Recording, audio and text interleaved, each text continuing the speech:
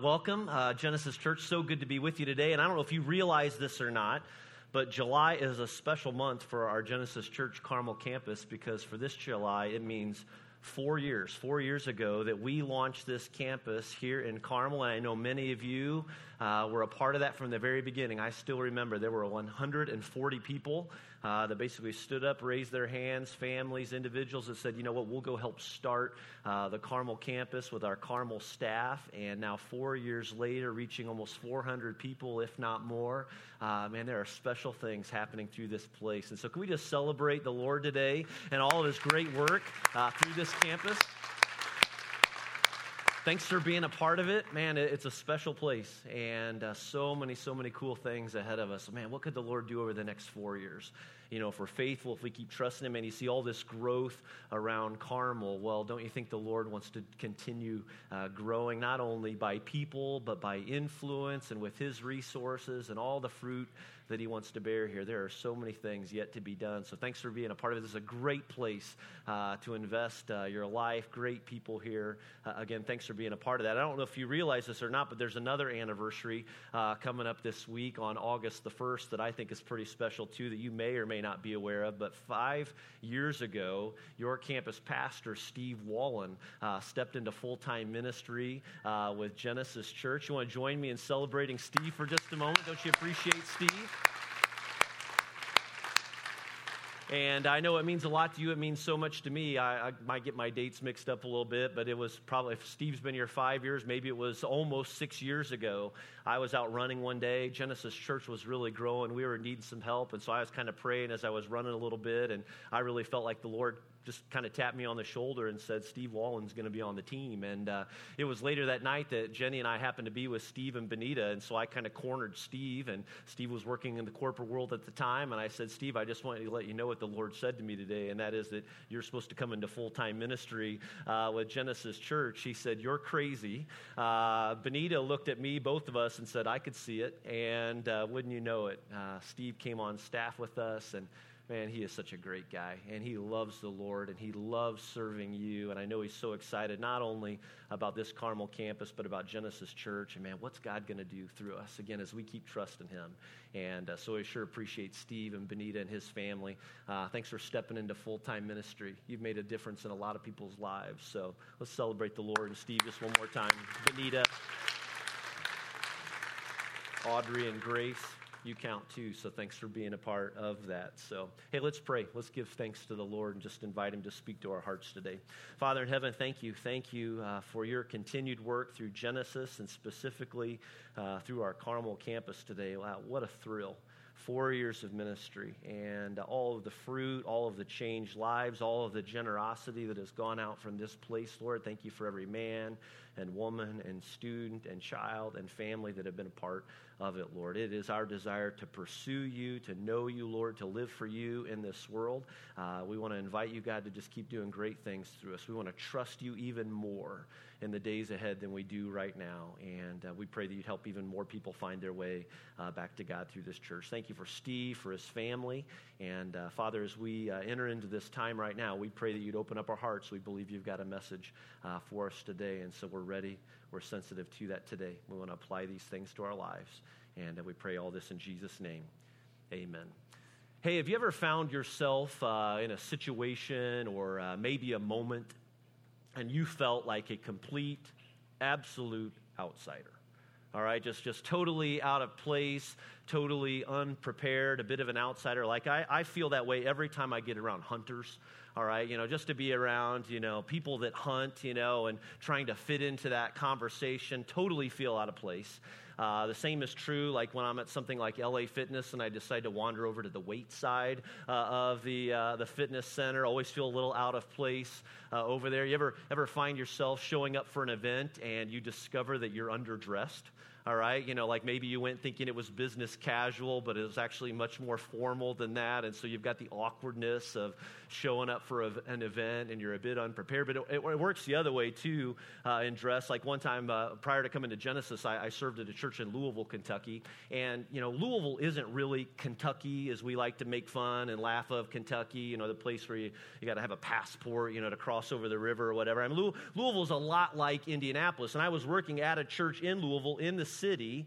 And outside of the city, about 15, 20 minutes away, there was a family that was needing some help during a funeral. And so my church assigned me to go and help this family. I didn't know them, but what I discovered is that as soon as you get out of Louisville, all right, I mean, even just 10 or 15 minutes, well, it all changes, all right? It's a little bit more Kentucky, when he gets outside of the city. And so I remember showing up for this funeral, in my suit and tie and everything, and just feeling a bit like an outsider, a bit of the city boy, with all these great and wonderful, fine country folk. And so it's definitely a little out of place in that moment. Do you ever feel out of place as a follower of Jesus? You find that at all today? Ever find yourself in a conversation or in a moment where you just really feel out of place as a follower of Christ and really uncertain about what to do? I got to be honest with you and tell you that I do. I'm feeling it more and more, and I'm uneasy about it, if I'm honest with you, at times. And I think as I watch our culture shift, I'm sensing this growing hostility towards Christians and really towards against churches, particularly Christians who are choosing to live by a biblical worldview, or churches that want to live by a biblical worldview. It gets me wondering again about what the years will bring, the years to come. I mean, as a leader here of our church, it makes me wonder, how's this going to impact our church in the years to come? And if I'm honest, it makes me a little bit nervous for my kids too, as a parent. I mean, these are interesting times. And would you agree? These are really interesting times that we're living in right now, and there's so much happening in our world, so much unrest, and this increasing pressure, on Christians. And so think about all of those times that you're left wondering, what's my course of action as a follower of Jesus Christ? And the truth is, the fact is this, that when it comes to our culture, again, that is really, trending in this opposite direction of our beliefs as followers of Jesus, when you think about it, we've got options. All right, as a follower of Christ, as a church, we've got options. One is that we can declare war. You can do that as a Christian. You can do that as a family or as a church. You can declare war against culture. You can fight and you push back. And so we see this all the time, and you see this all the time, and maybe you've got some people around you in your life that kind of operate in that manner. Another tactic would be to say, let's isolate ourselves, all right, as followers of Christ or as a family. And so let's get out of the schools completely. Let's get as far away from culture as we possibly can, and isolate yourself and isolate your family and get away from everyone. We'll just ride it out and we'll survive. And so some people choose to live that way. There are other Christians that will say, it'd be better to blend in. Let's just look like everyone else, sort of go undercover. We can keep the peace if we do that. What's the right answer? What's the right course of action? What's the most important thing that we can do as followers of Christ today? Well, I believe that the Lord has an answer for us and for that question today. And to better understand that answer, I'd like to invite you, if you would, to turn in your Bibles to the New Testament, to the book of 1 Peter. And if you're going to use one of the Bibles around the room on the floor, it's page 850. The epistle of 1 Peter, this letter that Peter wrote. Now, Peter, if you're not familiar with him, was an apostle in the church, a leader in the first century church. This is the same Peter who had spent significant time with Jesus. He had been discipled by Jesus, and around AD 60, Peter writes a letter to the first century Christians living under the tyrannical leadership of the Roman emperor of the time, a guy by the name of Nero. Now, Nero was a crazy psychopath leader. Really, history records that he set fire to the city of Rome, thinking that he'd rebuild it, much stronger, after it burnt down. Well, not everyone appreciated his plan, and so his approval rating sort of dropped during that time. And so he came up with a backup plan, and that is that as a way of recovering, he blamed the Christians. He blamed the Christians for this fire, and from there what he did is he unleashed a period of inhumane torture and persecution of every Christian that he could possibly get his hands on. And so he'd capture Christians, and before setting them loose, and set them loose only to be hunted down by wild dogs, he'd have Christians covered in wax, hang them into public gardens and set them on fire so that people could come and watch them burn. Even Peter, the one who writes this letter here, he would eventually be arrested and crucified upside down for his faith. And I just give you all that as a bit of a backdrop, for what we're reading. I mean, I tell you this so that you know what these Christians, what Peter's listeners were up against. And so if you think we live in interesting times, the Christians here, they're living under the gun. And so what Peter is about to call Christians to living then, all right, we should have no problem with, right? All right, piece of cake for us? Well, let's find out. 1 Peter chapter 1, verse 1. Peter writes, he introduces himself right away. He says, Peter, an apostle of Jesus Christ, to God's elect, exiles scattered throughout the provinces of Pontus, Galatia, Cappadocia, Asia, and Bithynia. And so right away we want to point out, who's he writing to? All right, Peter says very specifically, he calls them God's elect. All right, these are the Jewish and Gentile Christians of the day. These are men and women and students who have turned to Christ and made a commitment to follow Jesus in this world. And I want you to notice also how he refers to them. He calls them exiles. All right, maybe it says exiles in your Bible. If you're reading the NIV, other translations say strangers or foreigners. In the NIV, it's exiles, or the Greek word peripitomoi. It simply means it's translated as someone that's living temporarily in a foreign land. It's translated as someone who is simply passing through. And so don't miss what Peter reminds them right from the start. And actually and honestly, what he reminds them of right from the start is true for us today, and that is that as followers of Jesus Christ today, if you follow Christ, you're a stranger. You're an outsider. You're really a foreigner in this world. We're exiles in this planet. The truth is, this is not our home. We're just passing through. If you're taking notes today, write this down. If you're in Jesus Christ, if you've made a commitment with your life to trust Jesus, the fact is that earth is not your permanent address. All right? It's not your permanent home. I mean, when you made a decision to follow Jesus, your citizenship was transferred from this world to heaven, which means that it's supposed to get a little uncomfortable here. All right, that's what Peter's acknowledging. What he acknowledges then, what he acknowledges today. He's saying, you know what, you can expect to be looked at funny. All right, you can expect some tension in different moments of your life. I mean, and like the Christians then, we're strangers and we're exiles here. We're just passing through. He continues in verse 2, again, speaking to these exiles. He writes, to you who have been chosen according to the foreknowledge of God the Father, through the sanctifying work of the Spirit, to be obedient to Jesus Christ and sprinkled with his blood. He says, grace and peace be yours in abundance. Peter wants to make sure that we understand our identity here. All right, and who we are in Christ and what that means. And so he points to God and he gives him credit, first of all, for our salvation. This is God, this is our Father in heaven who sent Jesus Christ, who gave his life on the cross, and then he rose from the dead. And so we know we have this hope that our life is in him. It's found in nothing else, that our hope comes from him. And so as Christians, we are his chosen, as Peter says, which means that he's got big things in mind for us and for you and for me and for Genesis Church. All right, he's got a mission for us. And what are we chosen to do? Well, notice in Peter's own words, he says we are chosen to be obedient. Now, hang on to that word. We'll come back to that in just a few moments.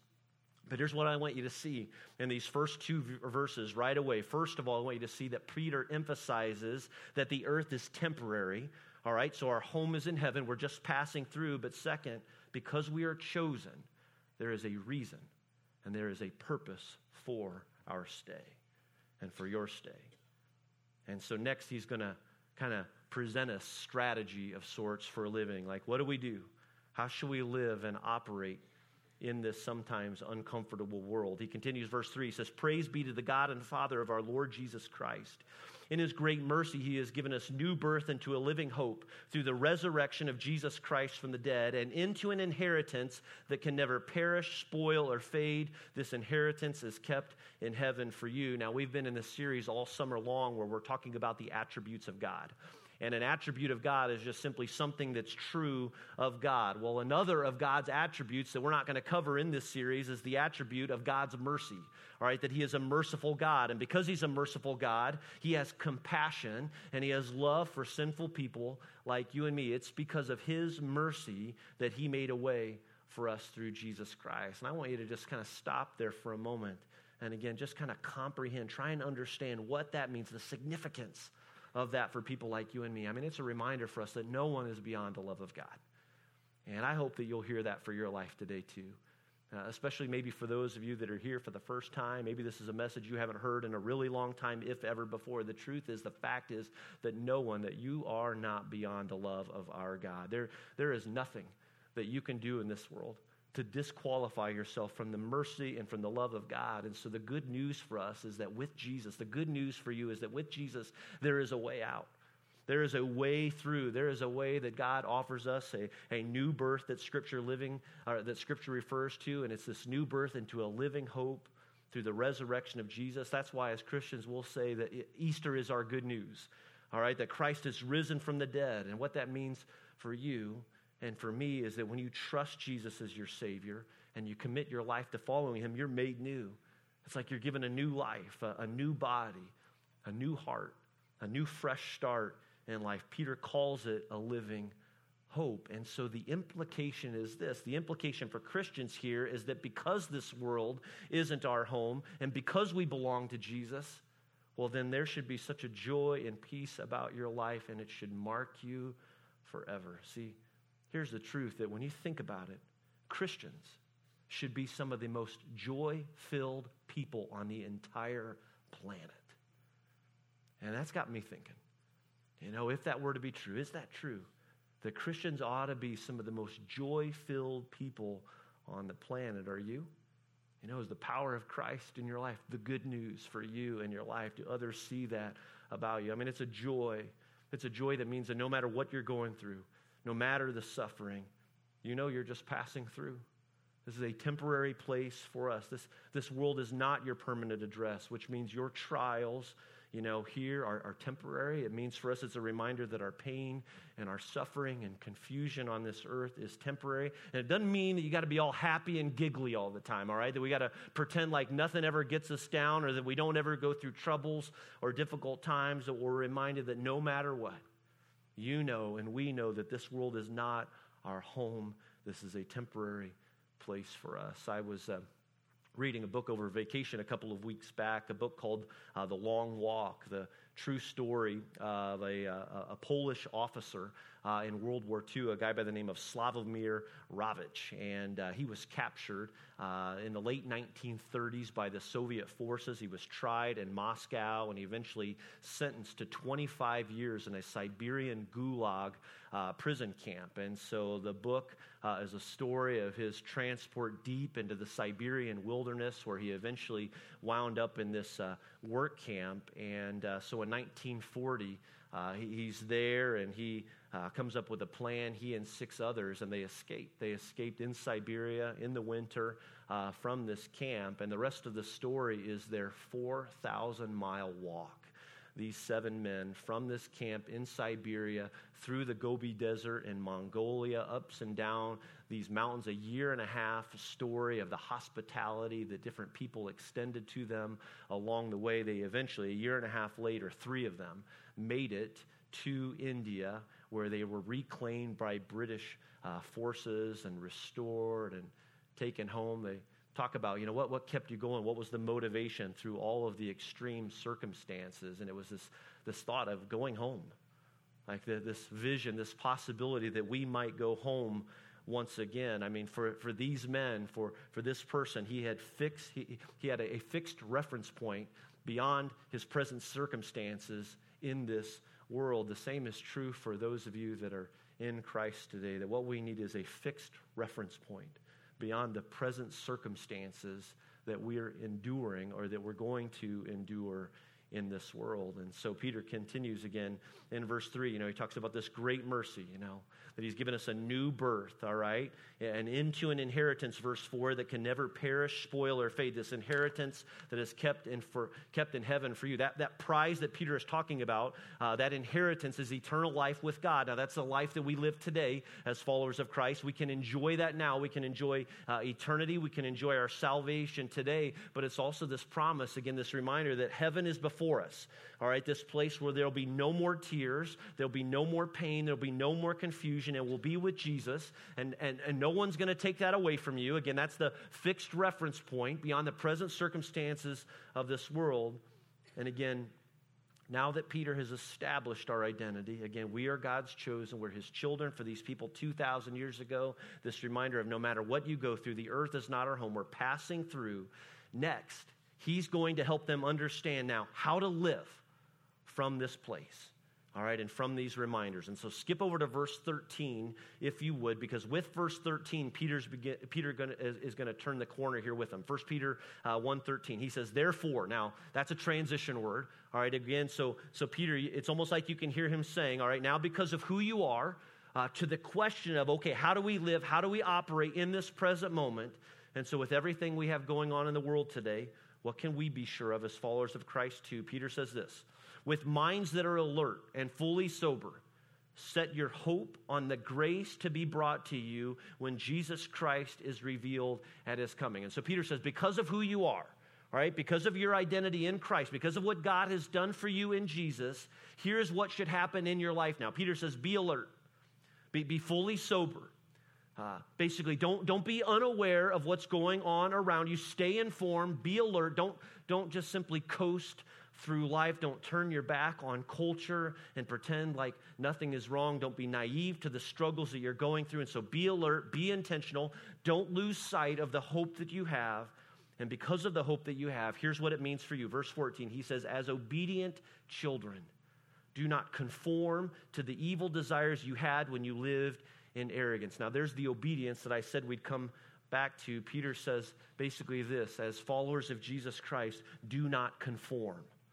All right, now that word just simply means to be molded. All right, Peter says, don't be molded. Like when it comes to the world, when it comes to culture today, don't just conform. All right, don't just go along with the flow, all right, because it's the popular choice and it's what everyone else is doing. Don't give up on what you've been taught or set it all aside for 4 years. Don't become complacent or believe what everyone believes. He's basically saying, don't go back to the way that you used to live before Christ. And why? Because you belong to God now. All right, you belong to him. You're a child of God in this world. You are a foreigner here. And then in verse 15, he really hits the heart of what we want to get at today, and that is, he says this, but just as he who called you is holy, so be holy in all you do. For it is written, be holy, because I am holy. Peter says, I want you now to be holy in everything that you do. Be holy because God is holy. It's like this. Peter basically says, here's the mold. All right, you want to know what to pattern your lives after? All right, it's the holiness of God. And it doesn't shift. And it doesn't change. It doesn't take a season off. And it doesn't move. And it doesn't get modified. It doesn't get amended. It's the holiness of God. Now, here's the thing. We've been in this series all summer long, again, called The Father Is, where we're studying these different attributes of God. And what we discover today is, and if you want to write this down in your notes, is that the Father is holy. All right, this is another attribute of our God, that our God, our Father, is holy. And by holy, we mean that he is separate.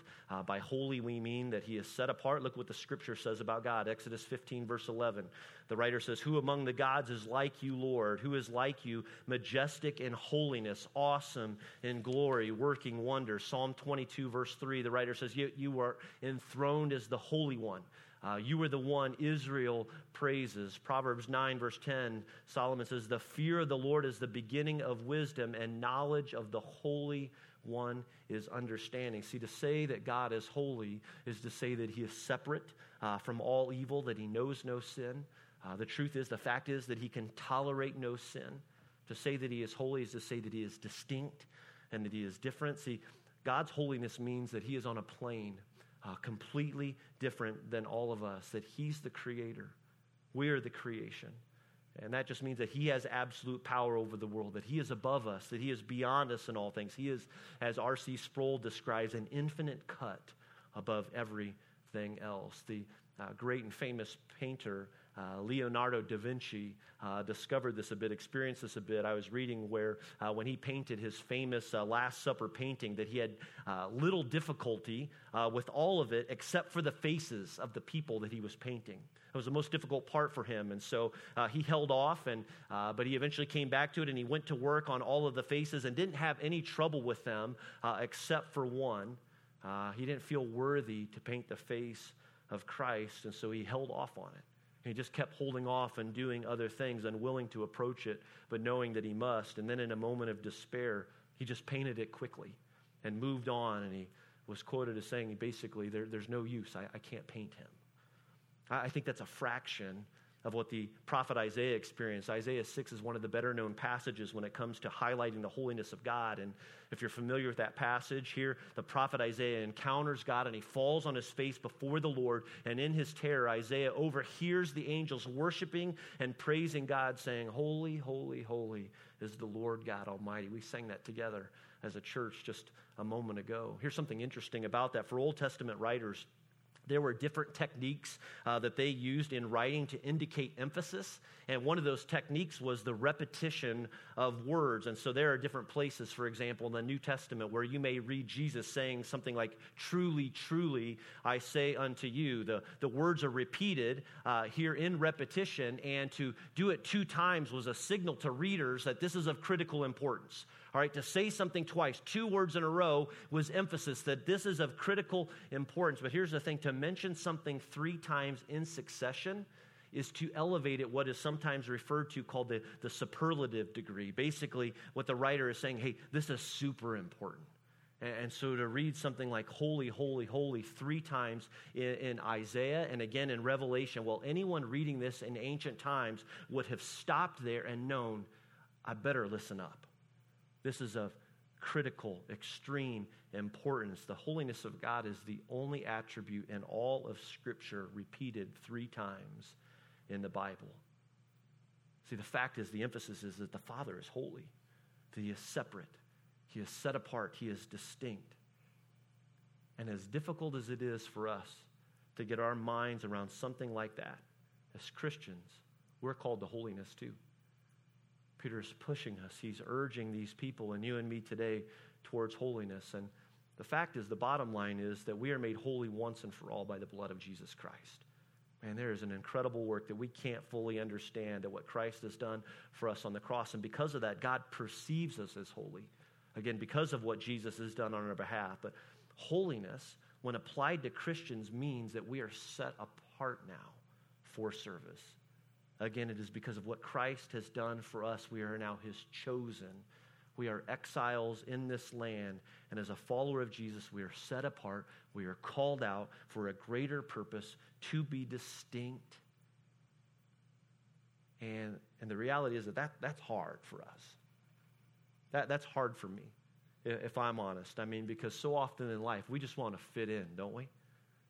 We want to just blend in. We think it's easier to fit in. I mean, we don't want to be left out. We don't want to be distinct. We want to be included. We want to be a part of things. It's difficult to live a holy life when living a holy life means living in the minority. I ran across an article these past couple of weeks, an article entitled "The Rise of the Redheads."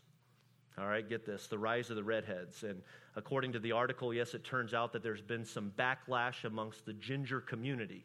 All right, that's what it says in the article. I think that's the right terminology, but evidently outrage in there being very few, if any, redheaded emojis on your phone. And so if you don't know what an emoji is, those are the little faces that we put in our texts. Well, at the time that this article was written, there was something like 700 emojis, and no one could identify an emoji with red hair. And so again, according to this article, it was in the Huffington Post. There are evidently redheads that are very upset. And we all know that you don't want to get a redhead upset. And, they started a petition demanding that redheaded emojis be made available. Why? Well, because they don't want to be left out. Now, the rest of us that are not redheads, we hear something like that, you kind of think it's silly, but it's because you're not a redhead, right? I mean, you notice if it's you. You notice if it's your group that's left out, if it's your identity, all right, and you're not a part of something else, you're not on the list. We don't want to be left out. It's just human nature. All right, we don't want to be left out. We want to be included. It's easier to blend in. But what Peter says to these Christians and to you and me is this, that look, you're going to be called increasingly to this holy life, to be set apart, to be distinct, and it's going to be hard for you. But we must trust. We must do it. See, here's the thing for us today. If you're going to live for the Lord, if you're going to follow Jesus in this world, you need to know right now that it's going to be hard for you. It's supposed to get difficult. And so that's true for those of you that are students today, and with school just right around the corner, whether you're in middle school or high school, you need to know right now that it's going to be difficult for you, but we must. It's true of you that are college students, and maybe you're getting ready to go back to school. I want to challenge you today to decide right now the person that you want to be as you go into this next school year, all right? We're called to be different, to be set apart, to be exiles in this world. It's true for those of you that work a job right now. You're going to be called to this increasing holiness, and it's going to be challenging. It's going to be true of you at your apartment complex or in your neighborhood. There's a reason why it's not easy, and Peter knows the struggle. And so if you read 1 Peter for yourself in these next 7 to 8 verses, he's going to remind them once again that Jesus is coming back, and because we know that we're saved by God and we have Jesus and our inheritance in him, all right, this reminder again, once again, that we belong to him, and because we belong to him, again, his encouragement, his urging that here's how we must live. He says, holy lives. He is calling us to holy living. And so what do we need today? What's that look like today? What does God expect from us as followers of Jesus today? Well, before we wrap up, just briefly, I want to turn now, if you would, to chapter 2. All right, in 1 Peter, because Peter, this is where he gets a little more specific for what he means. He gives us a picture of what holy living looks like then and what it looks like today. He basically says this, 1 Peter chapter 2, verse 1 again, because you've been called to a holy life. Look what he says. Therefore, rid yourselves of all malice and deceit, hypocrisy, envy, and slander of every kind. Now, that word malice is sort of a general term for sin. All right, it just describes evil deeds or the sin in your life. I like the way Eugene Peterson describes it in the Message. He just simply says this, because you've been called to a holy life, he says, so clean house. Basically, the sin in your life, it's got to go. All right, don't tolerate it any longer. All right, quit pushing it to the side or pretending like it's not there. Make a clean sweep, he says, of malice and pretense, envy and hurtful talk. And so I like how one pastor defines holiness. He defines it this way. He defines by noting that Peter begins, really, if you look at it, by defining holiness here. If you want to write this down, holiness is what we get rid of. All right, it's about cleaning house in your life. And so he's using repentance language. That he's basically saying, I want you to rid yourselves of these things like deceit and hypocrisy and envy and slander of every kind. Now, it's not an exhaustive list, all right, but we're supposed to get the point here of what he's referring to. And so basically he says, don't be satisfied with sin in your life. He says, clean house. And so holiness is getting rid of personal sin. It's choosing to say, you know what, I'm not going to tolerate the sin in my life any longer. And then verse 2, he says, now like newborn babies, crave pure spiritual milk, so that by it you may grow up in your salvation. And so first, holiness is what we get rid of. Second, personal holiness has everything now to do with what you crave.